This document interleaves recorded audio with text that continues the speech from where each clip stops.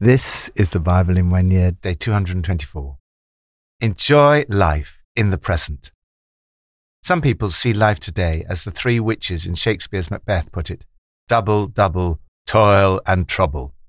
My own perspective on life changed when a friend wisely pointed out to me that, in a sense, this life is a series of problem-solving exercises. We will never be without problems in this life. If in the midst of all the challenges you cannot learn to thrive in the situation in which you find yourself, you will never find contentment. The writer of Ecclesiastes says, we should make the most of what God gives, both the bounty and the capacity to enjoy it, accepting what's given and delighting in the work. It's God's gift. God deals out joy in the present, the now. Learn to enjoy this wonderful gift of life in the present. If you do not, life will pass you by, and you will never enjoy where you are right now. From Proverbs 19 and 20. The fear of the Lord leads to life. Then one rests content, untouched by trouble. A sluggard buries his hand in the dish. He will not even bring it back to his mouth. Flog a mocker, and the simple will learn prudence. Rebuke the discerning, and they will gain knowledge. Whoever robs their father and drives out their mother is a child who brings shame and disgrace. Stop listening to instruction, my son, and you will stray from the words of knowledge. A corrupt witness mocks at justice, and the mouth of the wicked gulps down evil. Penalties are prepared for mockers, and beatings for the backs of fools. Proverbs chapter 20. Wine is a mocker, and beer a brawler. Whoever is led astray by them is not wise. A king's wrath strikes terror like the roar of a lion. Those who anger him forfeit their lives. It is to one's honor to avoid strife, but every fool is quick to quarrel. Sluggards do not plough in season, so at harvest time they look, but find nothing. Trust, respect, and honor God. The answer to unnecessary trouble, according to the writer of Proverbs, is the fear of the Lord. That is, living in a relationship with God, trusting in Him, respecting and honoring Him. He writes, the fear of the Lord leads to life. Then one rests content, untouched by trouble.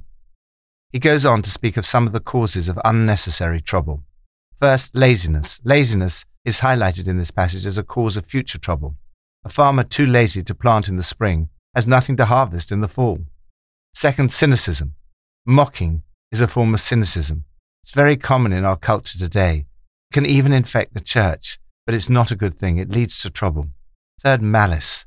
Dishonesty is another cause of trouble. Robbery leads to shame and disgrace. An unprincipled witness desecrates justice. The mouths of the wicked spew malice. Fourth, substance abuse. Wine makes you mean. Beer makes you troublesome. A staggering drunk is not much fun. So much trouble is caused by people getting drunk. Many of the crimes that occur in society are committed under the influence of alcohol or drugs. Fifth, quarrelling. It's a mark of good character to avert quarrels, but fools love to pick fights. Lord, thank you that it is a relationship with you that leads to life and contentment. Help me to avoid the causes of unnecessary trouble. New Testament from 1 Corinthians 7. Nevertheless, each person should live as a believer in whatever situation the Lord has assigned to them, just as God has called them. This is the rule I lay down in all the churches. Was a man already circumcised when he was called? He should not become uncircumcised. Was a man uncircumcised when he was called? He should not be circumcised. Circumcision is nothing, and uncircumcision is nothing. Keeping God's commands is what counts. Each person should remain in the situation they were in when God called them. Were you a slave when you were called? Don't let it trouble you, although if you can gain your freedom, do so. For the one who was a slave when called to faith in the Lord is the Lord's freed person. Similarly, the one who was free when called is Christ's slave. You were bought at a price. Do not become slaves of human beings. Brothers and sisters, each person, as responsible to God, should remain in the situation they were in when God called them. Now, about virgins. I have no command from the Lord, but I give a judgment as one who by the Lord's mercy is trustworthy. Because of the present crisis, I think that it is good for a man to remain as he is. Are you pledged to a woman? Do not seek to be released. Are you free from such a commitment? Do not look for a wife. But if you do marry, you have not sinned, and if a virgin marries, she has not sinned. But those who marry will face many troubles in this life, and I want to spare you this. What I mean, brothers and sisters, is that the time is short.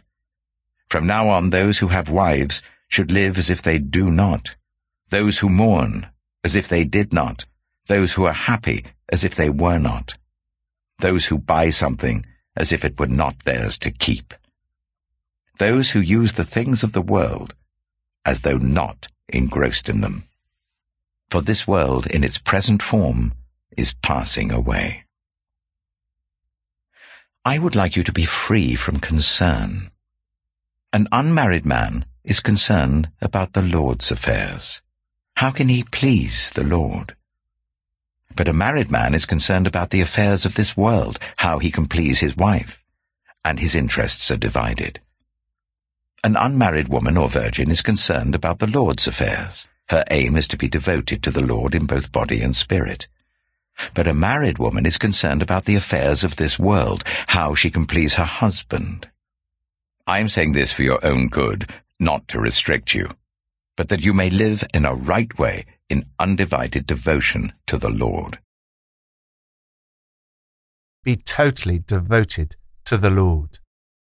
One of the key issues these days is the anxiety and listlessness which comes from constant comparison and FOMO, fear of missing out. The answer to FOMO is found in the words with which Paul starts the passage for today. Don't be wishing you were someplace else or with someone else. Where you are right now is God's place for you. Paul gives the principle from which all his application flows, and new Christians should stay as they were when they were converted. He gives 3 examples: marriage, circumcision, and slavery. Historically, the first Christians were a small minority and in no position to abolish slavery. However, this has a wider application. Unless their occupation is illegal or immoral, those who become Christians should not simply leave their job without receiving a clear call into some new occupation. God calls you into things, not simply out of them. Paul wants to spare people the many troubles in this life. Don't complicate your lives unnecessarily. His overriding concern, as he looks at the questions of marriage and singleness, is undivided devotion to the Lord, the supreme aim of your life. Paul writes of the advantages of singleness. Of course, Jesus himself was single, and he spoke about the fact that for some, singleness is involuntary, whereas for others it is a choice for the sake of the kingdom. Involuntary singleness is a difficult and painful subject, but it's not what Jesus was speaking about in Matthew 19, nor is it what Paul is speaking about here. Paul is speaking about singleness for the sake of the kingdom. This can be either permanent or temporary. The disadvantages of singleness are obvious. Perhaps the 3 hardest things for single Christians can be: first, missing the companionship of marriage and the loneliness that can result; second, a lack of sexual fulfillment; third, not having children. However, the Apostle Paul here also gives 2 reasons why it can be an advantage. First, the brevity of life. He writes that there's no time to waste. Therefore, don't complicate your lives unnecessarily. Keep it simple in marriage, grief, joy, whatever. Even in ordinary things, your daily routines of shopping and so on. Deal as sparingly as possible with the things the world thrusts on you. He's not forbidding marriage any more than he's forbidding laughter, mourning, or shopping. Rather, he's saying that everything pales into insignificance besides the glory of serving the Lord. We need a detachment from the things of this world. This may be easier if a person is single. Second, freedom from distraction. This applies especially in times of persecution, which provides the context for this passage because of the present crisis.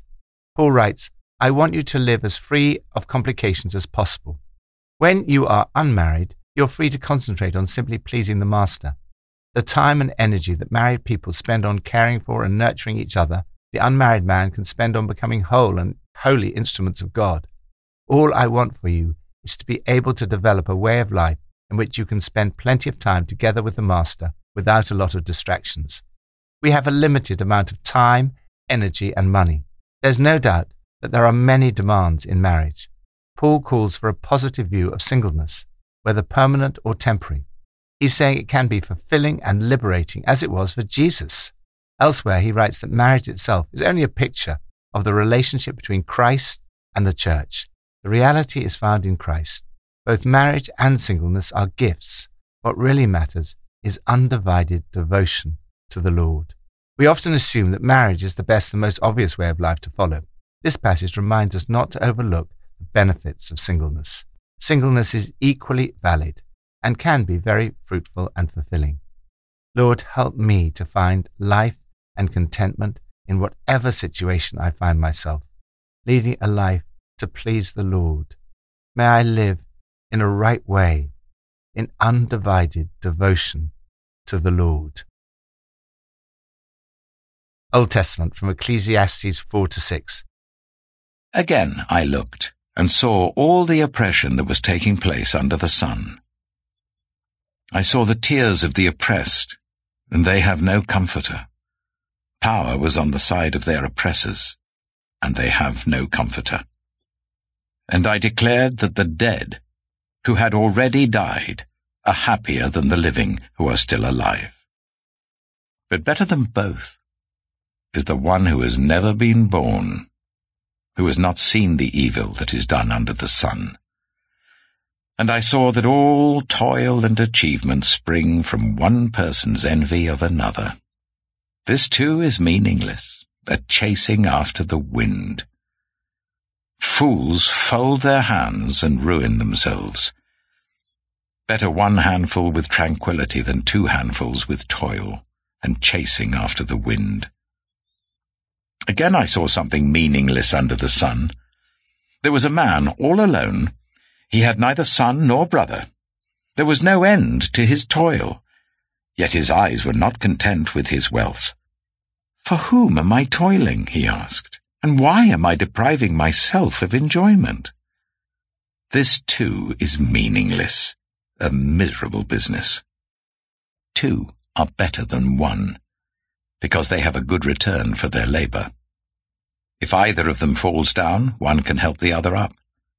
But pity anyone who falls and has no one to help them up. Also, if 2 lie down together, they will keep warm. But how can 1 keep warm alone? Though 1 may be overpowered, 2 can defend themselves. A cord of 3 strands is not quickly broken. Better a poor but wise youth than an old but foolish king who no longer knows how to heed a warning. The youth may have come from prison to the kingship, or he may have been born in poverty within his kingdom. I saw that all who lived and walked under the sun followed the youth, the king's successor. There was no end to all the people who were before them, but those who came later were not pleased with the successor. This too is meaningless, a chasing after the wind. Ecclesiastes chapter 5. Guard your steps when you go to the house of God. Go near to listen, rather than to offer the sacrifice of fools, who do not know that they do wrong. Do not be quick with your mouth. Do not be hasty in your heart to utter anything before God. God is in heaven, and you are on earth, so let your words be few. A dream comes when there are many cares, and many words mark the speech of a fool. When you make a vow to God, do not delay to fulfill it. He has no pleasure in fools. Fulfill your vow. It is better not to make a vow than to make one and not fulfill it. Do not let your mouth lead you into sin, and do not protest to the temple messenger, "My vow was a mistake." Why should God be angry at what you say and destroy the work of your hands? Much dreaming and many words are meaningless. Therefore, fear God. If you see the poor oppressed in a district, and justice and rights denied, do not be surprised at such things, For one official is eyed by a higher one, and over them both are others higher still. The increase from the land is taken by all. The king himself profits from the fields. Whoever loves money never has enough.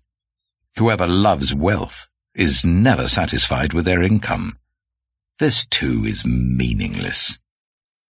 As goods increase, so do those who consume them. And what benefit are they to the owners, except to feast their eyes on them? The sleep of a laborer is sweet, whether they eat little or much. But as for the rich, their abundance permits them no sleep. I have seen a grievous evil under the sun. Wealth hoarded to the harm of its owners, or wealth lost through some misfortune, so that when they have children there is nothing left for them to inherit. Everyone comes naked from their mother's womb, and as everyone comes, so they depart. They take nothing from their toil that they can carry in their hands. This too is a grievous evil.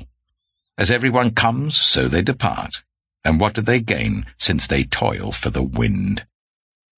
All their days they eat in darkness with great frustration, affliction, and anger.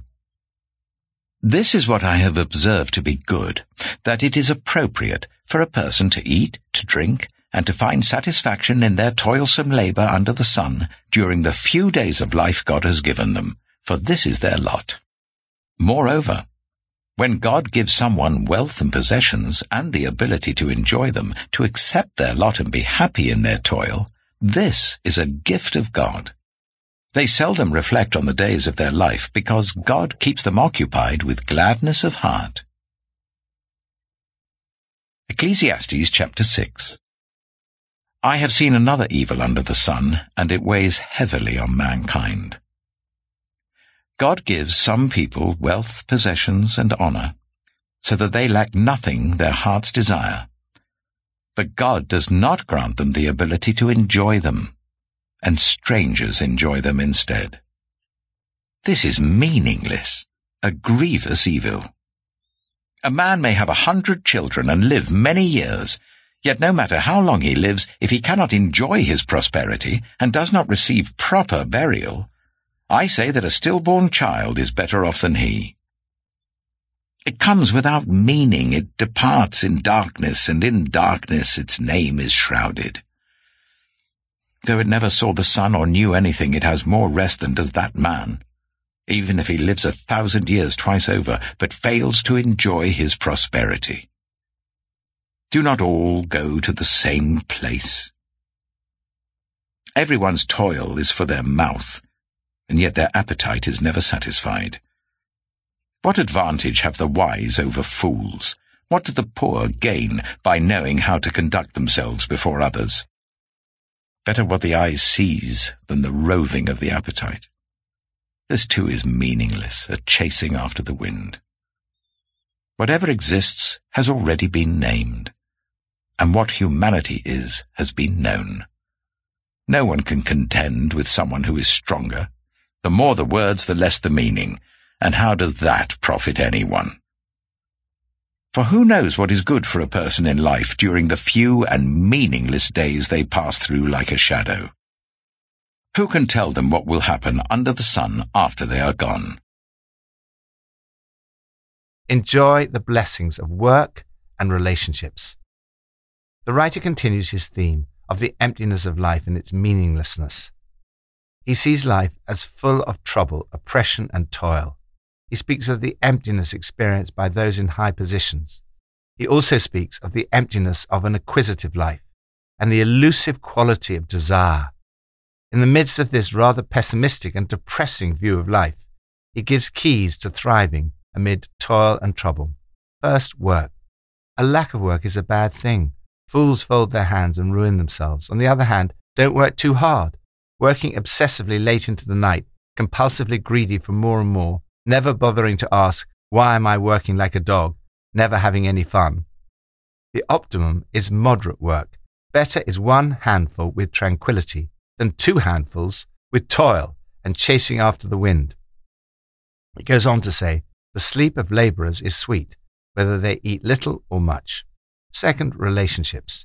He goes on to speak of the vital importance of relationships, marriage, friendship, and teams. First, there is synergy. It's better to have a partner than go it alone. Share the work, share the wealth. Working as a team can be more efficient. Second, there is the advantage of mutual support. If they fall down, one can help the other up, but pity those who fall and have no friend to help them up. Third, there is the advantage of physical and spiritual support. A cord of 3 strands is not quickly broken. The key to a strong friendship or a strong marriage is the third cord. What the other passages for today speak of as undivided devotion to the Lord and the fear of the Lord. Lord, help me to avoid unnecessary toil and trouble, and in undivided devotion to the Lord, not just to survive, but to thrive and enjoy life in all its fullness. Pippa adds, Ecclesiastes 4 verse 4. And I saw that all labour and all achievement spring from one person's envy of another. This seems rather a cynical way of looking at things. Envy can be so destructive, but sometimes a little healthy competition is quite motivating.